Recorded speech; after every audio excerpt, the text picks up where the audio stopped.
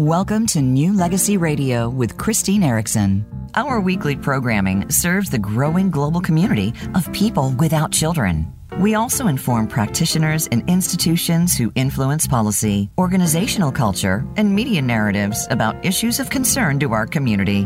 Now, on to our show. Welcome, everyone, and thank you for tuning in today to New Legacy Radio. I'm Christine Erickson, your host. And I'm also the founder of New Legacy Institute, which I founded to create an opportunity for us as a community to look at policies impacting all of us. And today's conversation really brings me back to my why of that, and how when the personal is absolutely political, how do we respond to that? And what is our responsibility in that? We're today living in a world that is moving in an extreme direction in terms of women's reproductive rights. And we have had significant laws changed here in the United States in the past couple of years, impacting access to abortion. And it has moved into also restricting birth control and such. And there are so many things woven into that the impetus for speaking to this today is, if any of you have listened to previous episodes or visited some of the work a team of us have done recently, we're going to touch on the film Birth Gap, Childless World today, and look at it through the lens of a childless perspective and what that means to us individually and as a community, and what is our response. And we're very fortunate today to have with us Pamela Mahoney-Sigdinas. I thank you so much for being here today, Pamela. It's always a pleasure to speak with you, Christine. You. There's a complexity in the multi-layers of this, of our lives, really, that we are on these paths. We've been on these journeys, and I can't think of anyone better today to have this conversation with. So thank you so much for being here.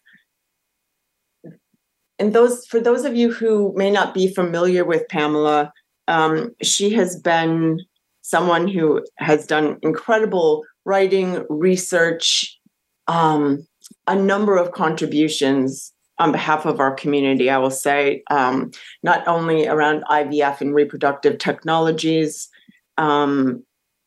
for IVF survivors. And she is someone that I honor and respect so much. And I just feel so grateful anytime we can have a conversation like this. So I want to introduce her to you a little bit more for those of you who may not know her or may not know these things about her.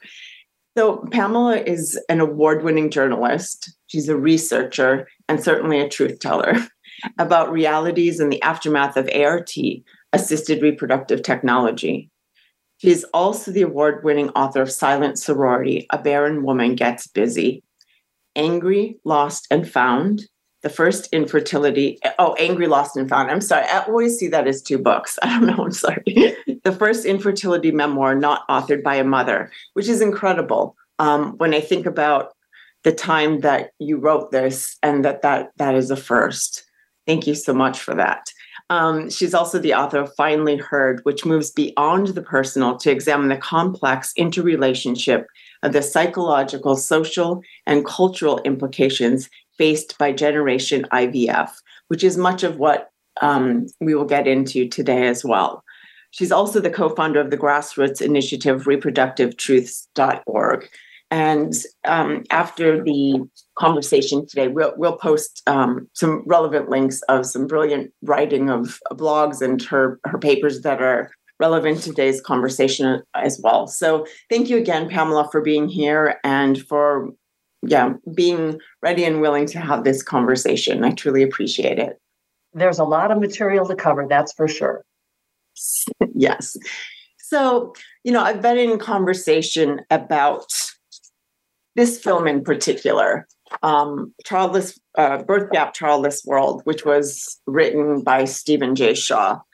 And it's gained a lot of traction, such that the impact on our community or what the implications are now and in the future is kind of just a springboard for us today to tease apart some of those layers of the things that we address, that you research, that you write about, that you speak about, so that we can delve into this in a way that it's relatable to other members of our community.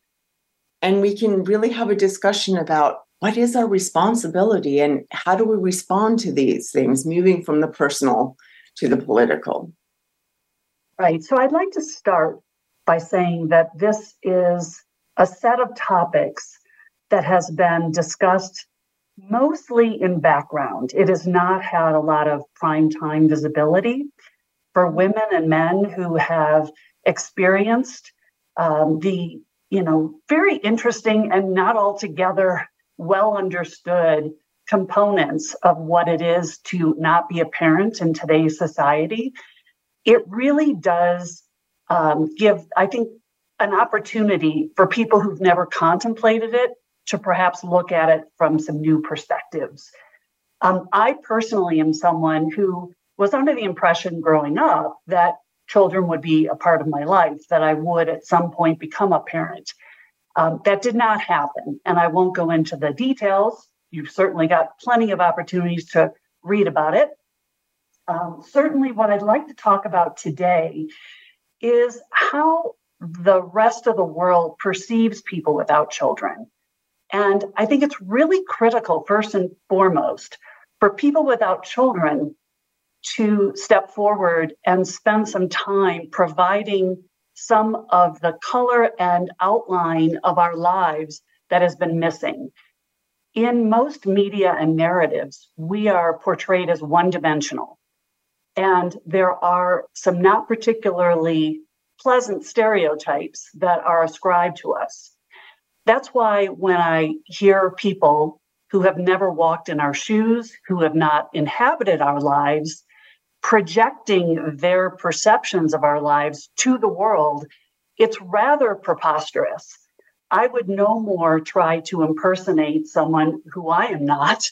And I also am very concerned about individuals who take up this topic with an agenda that may or may not be particularly well understood. And I'm being a bit careful about this because I think there's important messages that are associated with the fact that reproductive opportunities are varied from individual to individual. There are women and men who, regardless of science and technology, will never be able to conceive children. That's a topic that does not get enough visibility. At the same time, there are people who choose not to have children, and there are people who don't have a partner, or for whatever reason, their circumstances in life, children are not a part of their world in terms of being a parent. And I guess what I'm trying to say here is it's important that these messages and the perspectives of those of us who are not parents are front and center, and that we are not props in someone else's portrayal of our lives. Yes, exactly that. It's very disturbing. As you said, preposterous. It's, to imagine either of us or anyone just suddenly claiming to be an expert on something not only not lived, but not understood, which is clear from the use of terminology to a lot of the projections that have been made onto our community. And I think this is an interesting one because over the last several decades, there has been almost a muddying of the waters. And I understand that we have to look at this from a personal, a social, an economic perspective. There are a number of reasons why people do and do not have children. It's important to talk about the policies that have influenced our lives. But I think we also can't lose the human in all of this. We have tremendous contributions to our society, which tend to get downplayed or overlooked. And I think it's important, again, to come back to the three-dimensional view. And it's important for those of us who are living these experiences to have a voice. Absolutely. I think when I started looking at, where is this voice or these voices, not only from a policy perspective, of course, but all of the layers that you just mentioned, I was thinking, what are we, not only what are we missing out, but what is society missing out? What are policymakers missing out on? Like, where are we in these conversations? Not because we aren't here doing anything, whether that's writing, speaking, or research, or all of the other things that we are doing and contributing in life collectively, as you just mentioned, but the lack of recognition and acknowledgement of that. When something like this comes forward, where it's someone else's narrative outside of our community, it becomes dangerous that is missing. It does. And the more that it becomes embedded into conventional wisdom, the harder it is to provide a different way of seeing things. And I think what's really critical is that certainly there's been academic work.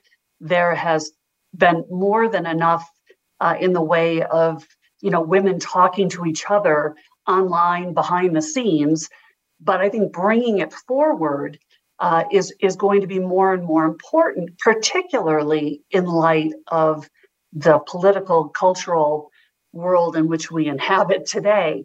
There is, in my mind, more need than ever for young men and women to understand that each life has value.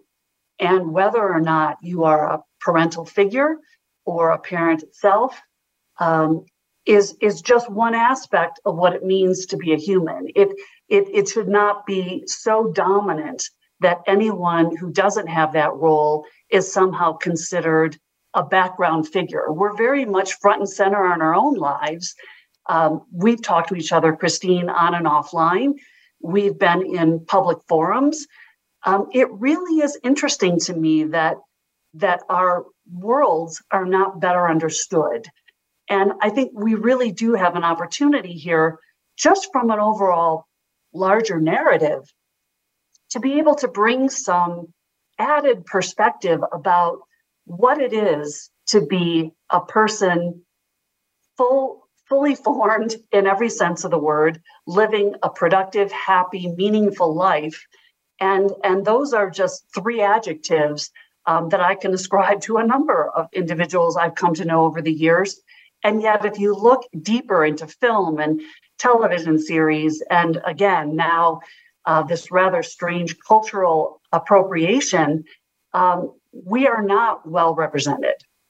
No, not at all. And thank you for that, Pamela. And just to add to that, when I think of, as I was sharing with you before the call, the research that I've done and what I read, whether that's on a daily basis, and I know so many of us know these things and notice them, even with terminology, which I think is something you can speak a bit more to as well.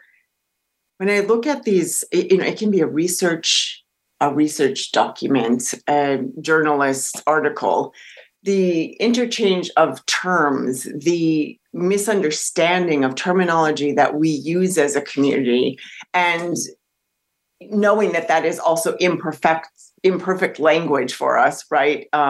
Many of our terms are pronatalist, if you will, by nature, because we have been defined vis-a-vis this status quo of having children. And language has limitations. However, that said, we are not being asked. We are not being asked about these things. We are being represented and told and researched without that input, because I know immediately when I see a headline or the title of a research study, I can tell immediately who has written it or who has been asked and not, just by the way they use the word, the term child-free or childless, how it's written, does it have a hyphen or not? There are all these things that we know as part of the community, and it's being allowed to happen. And people are doing it without taking that care. Yeah, we're trying to bring some tangible to an intangible because, as you said, there is no, at least in the English language, there is no word that I have come across that I feel fully represents who I am and my place in this world. And being able to present yourself first and foremost as the individuals that we are is hard to do when other people bring labels and apply them to us, because by the very act of describing someone as childless or child-free, you immediately inject the component of why. And we're sort of forced to present and answer questions that people with children, parents, do not have to. Nobody walks up to a parent and said, "Why do you have children?" Yet I can't tell you the number of times in my adult life that people have asked me why I don't have children. And, there are certain individuals I'm perfectly happy to go into detail with, but a lot of it is a fairly complex, intimate conversation, and not every audience is prepared to delve that deeply. Absolutely. I always come back to the just the notion of consent when asking those kind of questions, and there's usually something behind that question, right? There's a social assessment, and a lot of times when we discuss this, people want to boil it down to, well, it's just small talk. It's what people do.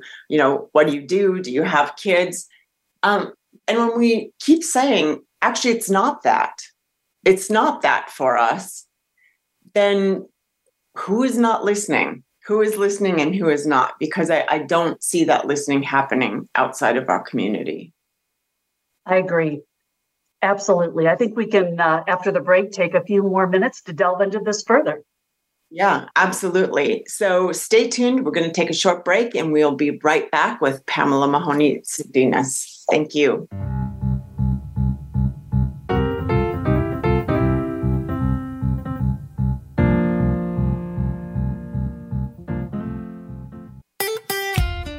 Follow Voice America at facebook.com/Voice America for juicy updates from your favorite radio shows and podcasts.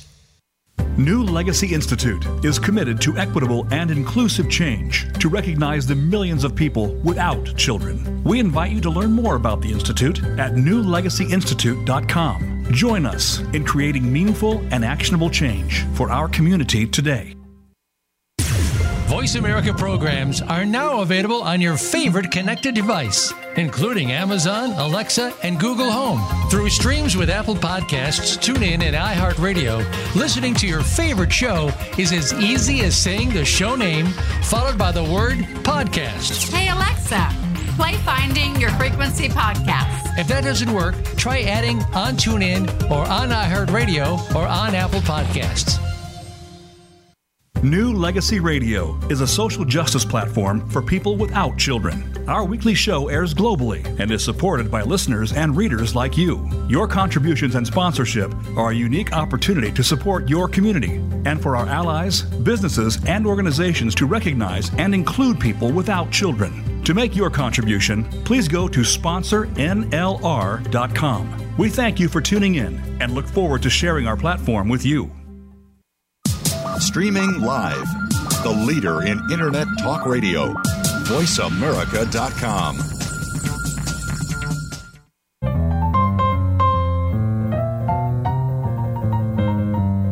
This is New Legacy Radio with Christine Erickson. Now, back to the show. Welcome back, everyone, and thank you for tuning in. If you were here for the first segment, we are speaking with Pamela Mahoney-Salinas, and today we're discussing, the very personal aspect of not having children and how that is aligned and collides with what is political and when it is politicized. What about, what is happening outside of us, outside of our community, and what are the implications for that? So welcome again, Pamela. Thank you. And I think one of the things I'd like to talk about is the nature of the marketplace. There has become a really large commercial enterprise that is focused on selling parenthood. And if you are living in this world, you can't help but feel this sense of remarkable pressure or expectation that is now a part of our lives because there's such a prevalence now of clinics around the world that are available to people. There's an underlying assumption that anybody who wants to have children can have children. And that's in and of itself a very unfortunate and not at all accurate portrayal of what is possible. We won't drive into the biology of it all, but suffice to say, when you have commercial forces that are taking on the larger social narrative, it makes going through the world as a person without children that much more complicated because most people have a superficial understanding of what's involved. Very true. I really appreciate that point. I think so often through, what the resistance is, what the lack of understanding is from a point of social acceptance, where the stereotypes come from and where the fear comes from of people who don't have children. And when I look at some of the research rabbit holes I've been down recently and looking at countries where they're right now really investing in reproductive technologies, looking at fertility decline and seeing it at that really surface level of A plus B equals C, and we must have more babies. And if we don't have these consumers, then our economy is going to fail. This very fear-driven response to that, or something also feeling as we're people that need to be fixed, because if you didn't have a child this way, you must have a child this way.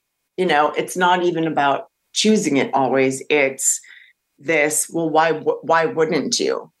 Again, what is wrong with you if you don't do solutions that people are so ready to offer us, I think, you've touched on something really critical there, and that is that individuals who are not parents and did not bring children into the world are somehow perceived as flawed.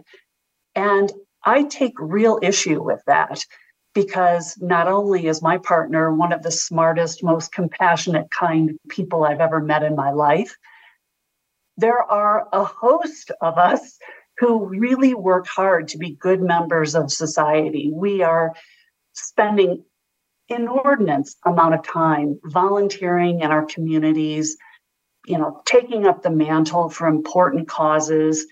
And this notion that somehow our voices are less than, or that our contributions are somehow diminished, is a really daunting and really difficult reconciliation, I think, for those of us who bump up against that on a regular basis. I love walking into a room or a circumstance where I am perceived first and foremost as someone who is contributing to a better outcome. And when I know that I'm being accepted fully for who I am without being marginalized or in some ways feeling as though I'm diminished, it does have an effect on your psychology. And so just knowing that you can feel good and know that the people around you welcome, respect, and fully embrace you is a really wonderful sense of being alive. It's we're all human. We all want to be seen and heard. And I think for those of us without children, we have to sort of work extra hard because we're never sure how we're going to be perceived. Yes, absolutely true. There are so many. It's like getting extra credit or something automatically when you have a child. All of these things are assumed, from credibility to who you are as a person, as a parent, that they have this sort of it's a sort of currency, and it's a very strange thing to not only do you not have the currency, but it's worse, like you're bankrupt, in this gross generalization of the stereotypes put on us. And people often ask about, why I started the Institute. And there are many angles into that I won't get into. But when I think about that and those stereotypes, a big part of it was because I also want to know and celebrate our community, to acknowledge these contributions, to have us know each other and who is doing what, not only around the activism and big change, but who are our experts, who are our creators and artists. And, that's not what is shown. That's not what the media looks at. That's not what films look at. They look at that defined stereotype that isn't even ours to have to hold. We shouldn't have to hold that. We shouldn't have to navigate rooms that way. It's someone else's stuff, Well, and I think we're not even aware of and I want to choose my words very carefully here because, we are influenced by so many things in the world. It could be, just where you live and the people who surround you, or the environment in which you were raised, whether it's from a religious point of view or a non-religious point of view. There are so many messages that are layered in our overall society that sometimes we're not even fully aware just how that messaging directly impacts us. I think I remember distinctly the time that I kind of had to step back and say to myself, okay, I thought my life was going to go in this direction. It didn't. Now, who am I? And how do I want to present myself to the world? And how will the world accept me?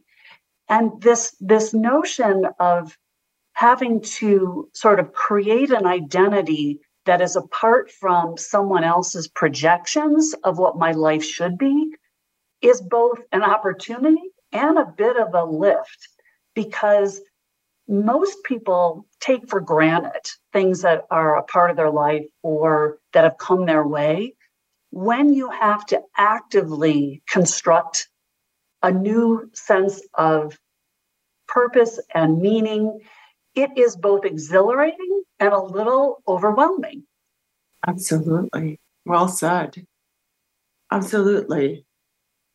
And that we, so many of us go through this process of, sort of, it's like deconstructing and then reconstructing, right? That we shouldn't have to do, but it's necessary because we're all sort of swimming in this water of pronatalism. We have internalized things, as you said, that we're not even aware of. And I think that's another reason to look at the wider world and what is happening and what the implications are and how that impacts us individually and collectively, because we can't know what we don't know, right? And it's an opportunity to continue that stepping back that you did for yourself, to ask that. I know in my own life, the touch points, we were talking about terminology and identity earlier, and there's this whole continuum of experiences and shifts that happen in our lives that may move us from one end of this continuum to another, or stay in the middle, whatever it is. And I think that richness also gets lost in it, because we're constantly navigating that identity. And when it's our whole identity, or we're going through those processes, it feels like we can never get through that, right? Both from our own pain to then these perceptions. And so, as you said, that being an opportunity, it's exactly how I felt when I started the Institute. And in so many of the conversations I've been fortunate to have in the last, year or two, that I think, oh, wow, what are the opportunities? How can I enact my values? How can I be the person I am aside from that, or not with that, and that became exciting to me. I agree. And for many people, they do sort of sleepwalk through life. And I say that not necessarily in a judgmental way, but when you are on a particular path, you don't always question, do I need to go to the left or to the right or go straight? You're just moving through life. And there, one element of my own experience was feeling like there was my own sense of being able, as you say, to both deconstruct and reconstruct, and treat that both as a growth opportunity, but also almost from an anthropological point of view, not fully appreciating just how much society shapes who we are. And again, that may sound really obvious, but until you sort of treat yourself as the person in the middle of your own story as the protagonist and say, what do I want for this hero's journey or for this particular chapter of my life? That's both an opportunity, but it is looking at a blank sheet of paper. And I think one of the things that I find really both kind of uplifting, but also almost pioneering, is being a member of Generation IVF. I was 13 years old, I think. I'll have to do the math again, but close to that when the first IVF baby was born. And so I grew up kind of knowing life before and after. And it is, I think, incumbent upon us, because most young women have always heard of it as an option, to be able to provide some perspective and discuss the limitations, and also be very aware that we don't want to lull people into thinking that, there is a right outcome, right? My life is my life. Somebody may project judgment onto it, but my life still has tremendous overall value and meaning. So I guess what I'm trying to say is that we're in somewhat new territory here, and the opportunity to help craft and evolve the conversation and the narrative is very much needed. Absolutely. I think that's really well put. And that's the evolving question and response that I think of, that I hope the Institute plays a role in. How do we have this conversation? How do we ensure that our narratives are ours, or reflect us when they're not? And, it's really difficult. There's a lot to rein in, from the media to marketing. I mean, as you were speaking about IVF, I think about other things that, when I started in the workplace, weren't there that are now there. Imagine, having a seminar or the option of discussing freezing your eggs, and thinking that a corporation is offering you that as a solution so that you can work harder and longer for them, without the understanding of what that may do to your body at the time of extraction, let alone the costs of keeping the eggs, to even if you can become pregnant at the time you use them. There are so many layers of missing reality and conversation to things that we are being packaged, and we are being shown packages so that it keeps that narrative that you're talking about alive, right? That there is a right and wrong way. And now we're being shown, like, what is the timing of that? What are the ways, without the full conversation? That's right.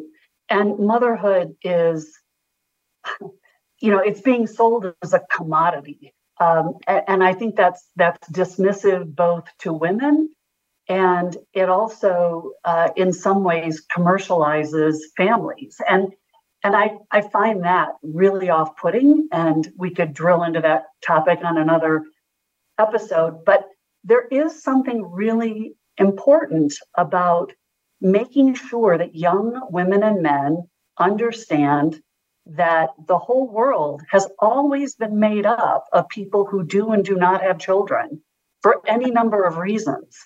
And we cannot politicize it to the point where somehow somebody has more power and influence by virtue of their reproductive output. Absolutely. Yeah. And while numbers are changing, I think too how, first of all, we track things differently in these past decades, but how we are still really not accounted for in those true ways is also curious for this stretch of a narrative to be utilized, in such a pronatalist way, and with, very negative impacts on not only people without children, but people who don't know if they want children or who have not even had children yet. We don't know. You don't know until you know, right? Unless there's something medically informing you that at a young age. Unfortunately, there are a lot of diagnoses where people grow up knowing these things about their fertility. But it is phenomenal that we have to look at this as, a shame, a right or wrong, all of the things that we've touched on, when it's just, not just, it is a significant experience, and it is a part of our lives. My life path is one way, yours is another, and how it has been thrown into this pot of something that needs to be, that is broken first. And now there's a narrative that it needs to be fixed, that it's an epidemic. Those are terms that have been used. And I think it's time that we speak directly to these things, publicly to these things as a community. So with that, we are going to take another very brief break, and we will be right back with more. Stay tuned.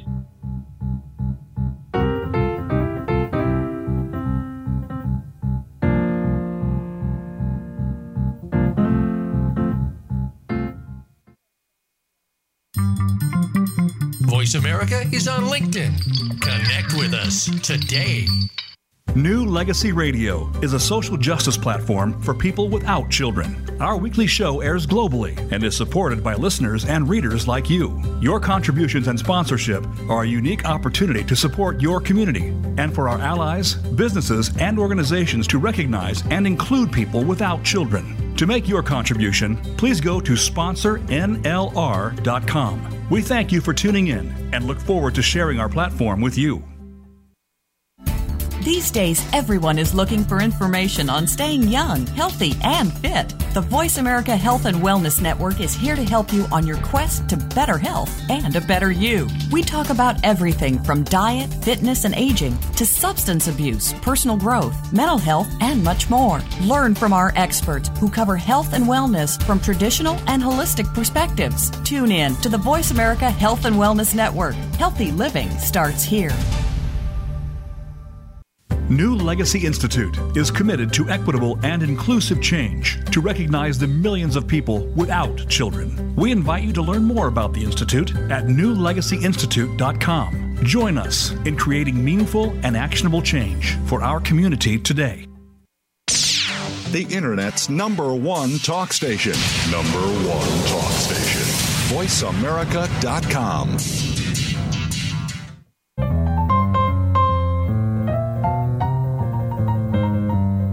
This is New Legacy Radio with Christine Erickson. Now, back to the show. Welcome back, everyone, and I hope that you have been with us throughout the hour. We are in conversation with Pamela Mahoney-Sigdinas, and today we're looking at, the very personal experiences of not having children and what that means in the political space for us individually and also collectively, and what are the implications of things when our community is politicized outside of our narratives, politicized in ways that we have not consented to, that we may not agree with, in ways that contribute to overall statements about women's rights, reproductive rights, and access that makes our community seem as though it's just been taken. Our terminology has been taken. Our lives have been taken outside of our community to be used for someone else's purpose. And what does that mean, and what can we really do about it? So welcome back, Pamela. Thank you. And I want to acknowledge, just as I've been thinking through our conversation the last half hour, I've heard myself say more than once that my life has meaning and value. And it struck me that I don't know any parent who has ever walked forward and said, I need to define that my life has meaning and value. And so just the fact that I feel this sense of urgency to get that statement out speaks volumes about the society in which we live. I should not have to make that statement. It should be understood. Absolutely. Thank you for that.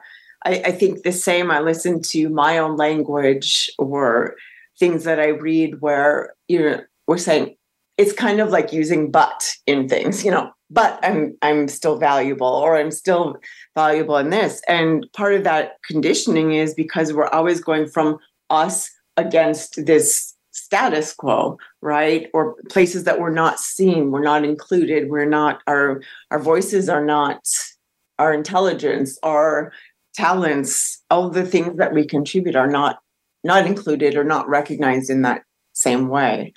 So that's a very valuable point, and I appreciate that. And for our listeners to hear that from you means a lot. So thank you.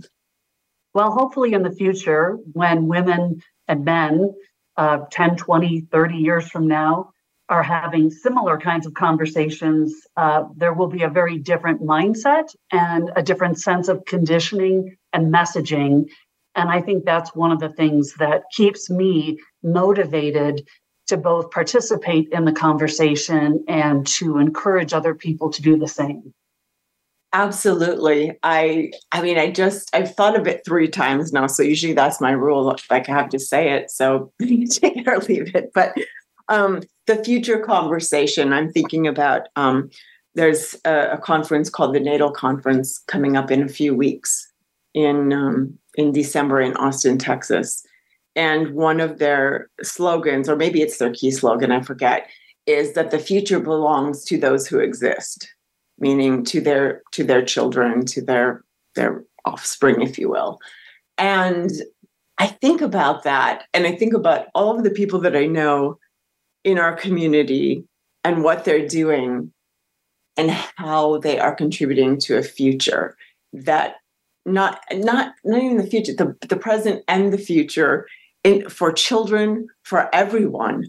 I mean, the work that goes into things from the population aspect, the environment, animals, people, whatever it is, and then what we're doing in and for our community is absolutely because we do not want others to have this experience. And may I clarify, we don't want people to have the experience of being marginalized, just to make sure that that's not misunderstood. Thank you. This is why I don't do this alone. Yes, absolutely. Thank you. Yes, not the experience, but what we experience from others, socially and otherwise. So we can have choices, we can have experiences, we can grieve, we can heal, and that is a part of life. It's a part of our experience. It doesn't make us an outlier. It doesn't do all of these things to isolate us individually or to take an entire community and leave it as a missing piece of society, of policy. Well, and it's really troubling to me to think that there could actually be a conference that is all around promoting people's reproductive output. It by design, it says if you are unable to or do not have children, that your participation in society is not warranted or wanted. And it's a really weird message. I don't know that people who have children have considered that, but I often will say to folks, have you thought about whether your son or daughter will be able to have children in the future? And for whatever reason, maybe they choose not to. But even the expectation that parents have that they will never encounter some of these issues, I think is a blind spot for them. Absolutely. And, I think about, wow, what is that going to look like with these very, people who are really driven by not only pronatalism, natalism, but the selectiveness of it and the eugenics of it. What does that look like for their children as they navigate this? As you just said, I mean, it's horrifying to me to think of those things. And eugenics alone would be horrifying enough. But, this is being projected onto the children or future children that they are speaking of. Yes, absolutely. It is a showstopper, and it's kind of interesting to me from the point of view that most, and I say this because I truly think there is just a level of ignorance that is not necessarily intentional, but by not acknowledging that some of these movements, messages, pronatalist sort of, oh gosh, again, kind of back to the corporate commercialization of it all, exist around us is being somewhat ostrich-like. We all need to be aware that by design, these conferences and these ideas are meant to divide and create a sense of two classes or multi-class systems, which is what I think our entire world has been trying to eliminate. We all want to be perceived as equal, and we want to be perceived as worthy and valuable regardless of who we are and what we look like. Absolutely. And to have equitable access and resources and policies, my gosh, sometimes I sit here and I just think, how is equality how is it not the baseline? And I say that not because they don't have an understanding of history and all of the things, but like, wow, this is what humans did with this opportunity of a life or lifetimes. We took away that baseline that I don't know. Well, I think we may have assumed that it was there in the first place. And that may be an opportunity for us to talk about what to do going forward. And I do believe that as role models, we all have an obligation to keep these ideas alive. We have an obligation to each other to ensure that we are both keeping the conversation productive.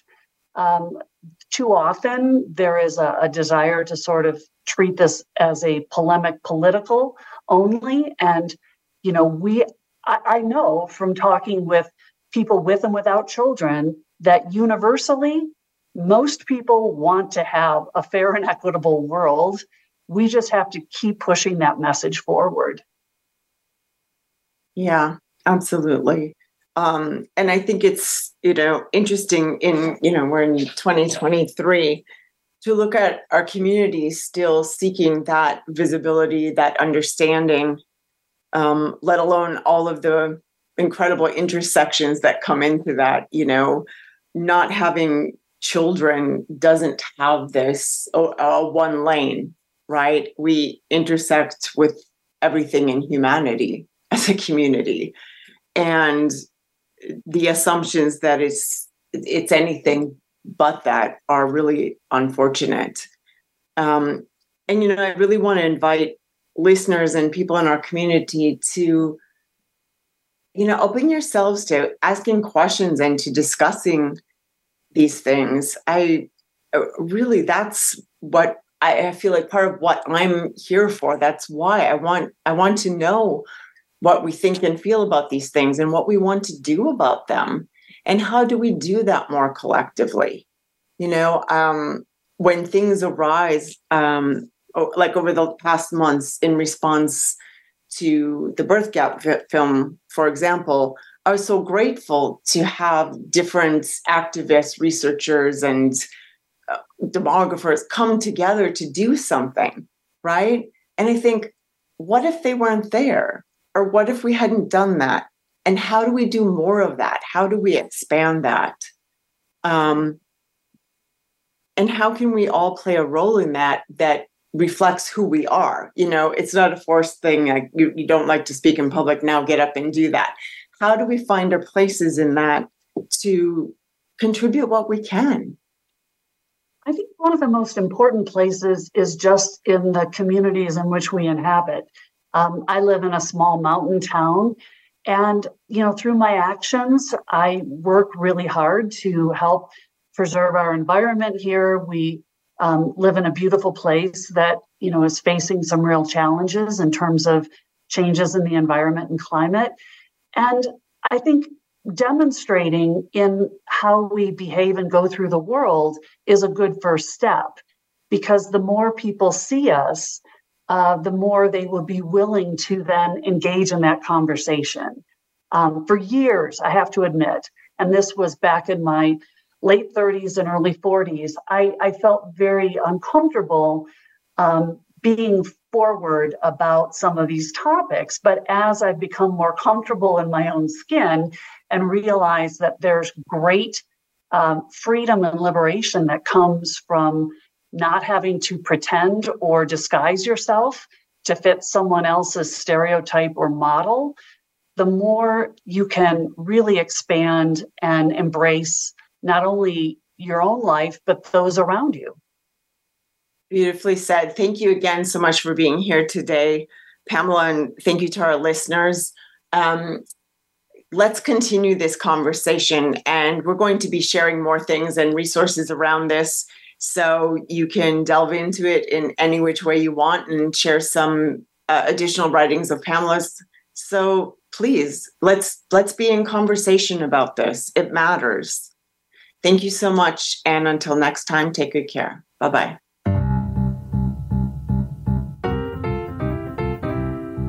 Thank you for tuning in to New Legacy Radio. We hope this show has given you thoughtful context and insight to better connect with our community. For more information about the Institute or to share your questions or comments, find us on any of our social media platforms or simply go to newlegacyinstitute.com. New Legacy Radio, Tuesdays at 10 a.m. Pacific Time on the Voice America Variety Channel.